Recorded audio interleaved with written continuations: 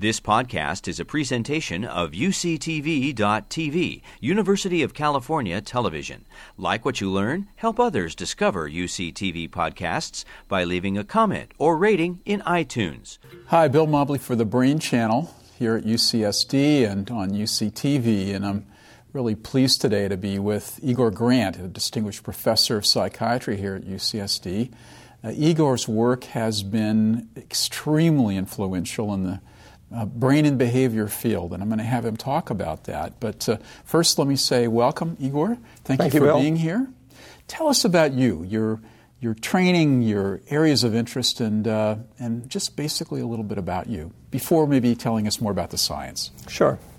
Well, I actually came to an interest in medicine a little bit later. I originally was training to be an engineer and decided I didn't like that very much, and then ended up taking some biology courses, which did fascinate me. And then got accepted at the University of British Columbia. And there I was fortunate to have a professor of physiology as one of my mentors, actually a fellow by the name of D. Harold Kopp, who actually discovered calcitonin, one of the hormones that regulates calcium. So I was able to spend some time in research with Professor Kopp, and that got me interested in, I guess, science and research in particular. And then I became more interested in behavior and how the brain and behavior interact, and that's what attracted me to psychiatry. And as a psychiatry resident, then I continued my interest in research. And, of course, the first area that I was doing some work in was very popular at the time and is now popular again, and that's marijuana.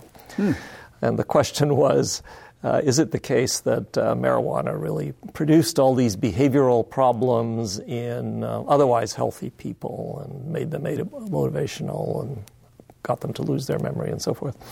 So as a resident, I did a project with one of my professors where we used neurocognitive testing to examine actually Penn medical students, some of whom were marijuana users and some were not, and so we did this study. We basically found nothing because these were very bright people and they weren't very heavy users. But anyway, that kind of started my interest in this whole neurobehavioral, neurocognitive research.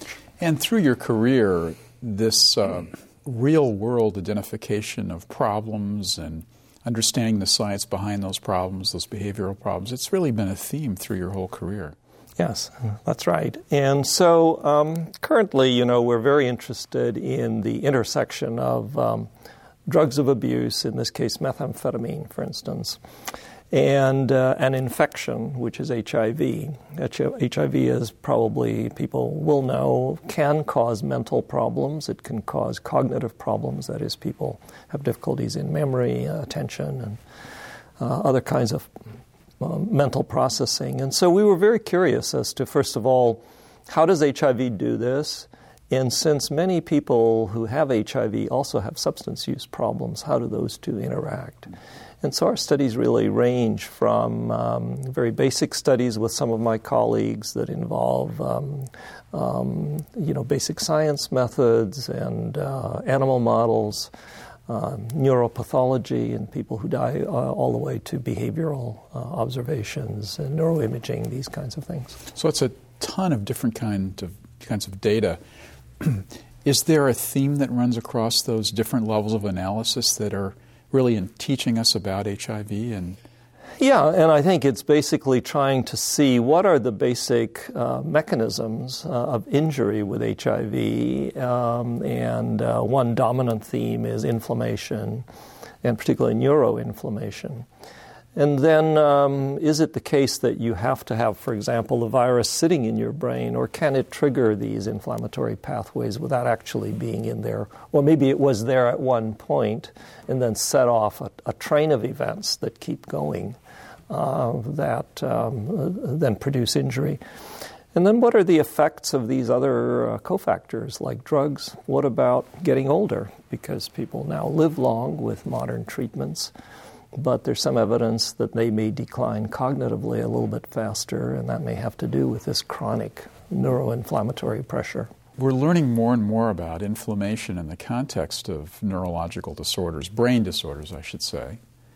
We didn't think before that Alzheimer's and Parkinson's and other disorders like that were really involving much in the way of immune disruptions, but we know now that they are. And in fact, the argument in Alzheimer's disease is that this is a portion of the disease, a very large part of the chronicity of the disease that really injures the brain. So downstream from what initiating event might be, inflammation's a problem. Say more about what goes on in HIV, if you will. Well, so in HIV we have several things that come together. One is, of course, if you are infected with HIV, you have viruses present in the body, and these are circulating, and some of these cross the blood-brain barrier and take up residence, if you will, in some of the immune cells in the brain.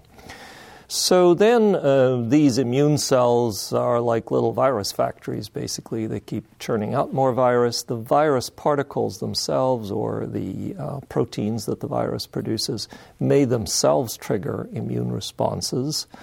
So they may, for example, interact with astrocytes, which are important support cells and cells that support the energy and nutritional needs of our nerve cells. So if these cells then are activated and they start potentially churning out products that themselves are injurious to the neuron, or these supportive cells themselves become damaged and so they can't do their work. So it can be both kinds of processes. So that's the viral side of the picture. And then the other side is, as I say, these cascades get set up so that the virus may no longer be replicating, that is, reproducing itself in the brain, but tiny fragments of virus may still be being produced by the cells, and that can continue triggering this immune response. So those are some aspects of what we're looking at. So it's not enough to be thinking about the virus itself. One has to be thinking about the events that are downstream from that viral infection. That's right. That's right. Really a fascinating area of neurobiology, and I think, again, one that you've made so many important contributions to. Tell me a little bit more about some of the more recent work you're doing and what the direction for that is. Well, as I mentioned, one of the things we're interested in is the intersection of drugs of abuse and HIV. And in our community in Southern California, methamphetamine is a big drug of abuse in a section, at least, of the HIV population, and probably leads to people becoming infected in the first place. They use drugs. They become disinhibited. They do behaviors they wouldn't ordinarily do. They use protections they wouldn't normally use, and so on and so forth. We know that methamphetamine itself actually can trigger inflammatory changes without HIV. So the question is, how do those two things interact? Methamphetamine also can be damaging to mitochondria, which are kind of the energy, organelles of the body. And so if these are damaged and not functioning properly, that can also produce more inflammation and more neural injury. So our recent work is trying to look at this intersection of mechanisms, and then to look at neuroprotective factors as well. So, for example, some drugs of abuse, like cannabis, seem not to have these effects. They actually may be protective in certain ways. So that might be that's an interesting area to look at, is neuroprotectants that may be based on the cannabinoid system. So what's pretty clear is that one then has a basic biology of HIV, of methamphetamine, of the interaction between the two, but then there's a huge public health element as well. Mm-hmm. Speak to your involvement in that, and where do you see the next 5 years going in terms of helping people avoid this infection in the first place? Well, of course, at the largest sweep of it, it's best never to get infected, rather than be treating and doing things like this. That really, in my mind, involves a public policy that is very open, that recognizes that we are not all saints, that people will do things that are not good for them, and how do we spare them from getting, infected. So, obviously the use of safe sex, the use of pre-exposure prophylaxis, which means administering antiviral drugs to people who are at risk to become infected. It's a little bit like if you were to go to some place where malaria is endemic, you wouldn't wait till you got malaria and treat it. You would take the preventive medicine to stop the infection in the first place. Destigmatizing the behavior in order to help people avoid the behavior.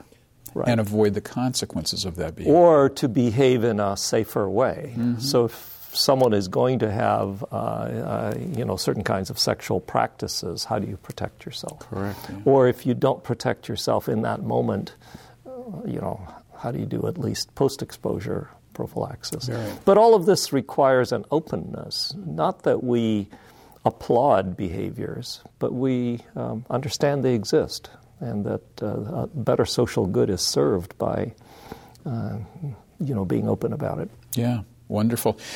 We talked earlier about the whole issue of cognitive stress and how it can be very difficult for people who care for others, right, to deal with this stress in their lives. Speak a little bit about your work in that context, especially as it relates to caring for people with Alzheimer's disease. Right. So we've had a program of research for quite a while on how does chronic stress affect immune and cardiovascular function, as well as mood and psychological function, obviously, in people who are under chronic pressure, the pressure of caregiving. I might say, as just backing up, because you asked me at the beginning, kind of where did you come from in this, that's, again, another thing that goes back to my training. I trained at the University of Pennsylvania and had a mentor who was interested in chronic stress and how you measure it. And I was at that point very interested in psychosomatic medicine and had the question of, well, how does stress affect diabetic control in people who are insulin dependent? Because there was some evidence that people spill more sugar and are less well controlled if they're very stressed. And so we got into a study along these lines, which actually showed, yes, that glucose control is worse in people under certain kinds of chronic stress. But that then led me more to this question of, in a more vulnerable population, and older people are more vulnerable to these various kinds of inflammatory and cardiovascular changes, how could that affect their health? We know that in our country, most of the Alzheimer care is really provided in the home, usually by a spouse who is himself or herself elderly. Mm-hmm. So our studies really are looking at how severely ill is the person with Alzheimer's, how behaviorally challenging are those people, and then looking at how does this affect parameters like sleep, mood, immune function measures of stress, psychobiological measures, and so forth.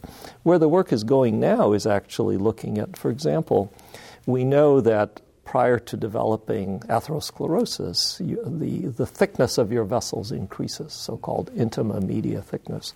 Well, we're measuring these over time in people who are caregiving and under various degrees of stress to see whether, in fact, there are these physiologic changes that could be effectively bad for the caregiver. And then how can we relieve that stress on the caregiver? It's such an important topic. The Alzheimer's Association nationally, but also Alzheimer's San Diego, is obviously very eager to support caregivers. And, right. I can readily imagine that stress would be part of their everyday life, caring for a loved one who was compromised. So this is really important work. And even though it may not be as dramatically evident that somebody's suffering, clearly that's the case. And there's physiology to support that. That's right. And also what's interesting is that this research, I think, has a novel element that we basically have taken the laboratory to the home.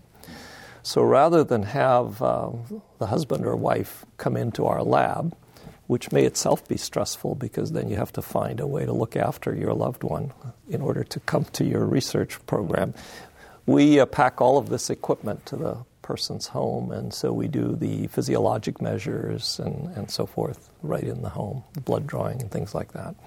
And we think that that's a more naturalistic environment to do this kind of work. It's very exciting. Igor, we're really so pleased to have a chance to interview you, and we congratulate you on terrific work, and please keep it up. We need it. Well, thank you very much, Bill. Bill Mobley for the Brain Channel. You've been listening to a podcast by University of California Television. For more information about this program or UCTV, visit us online at uctv.tv.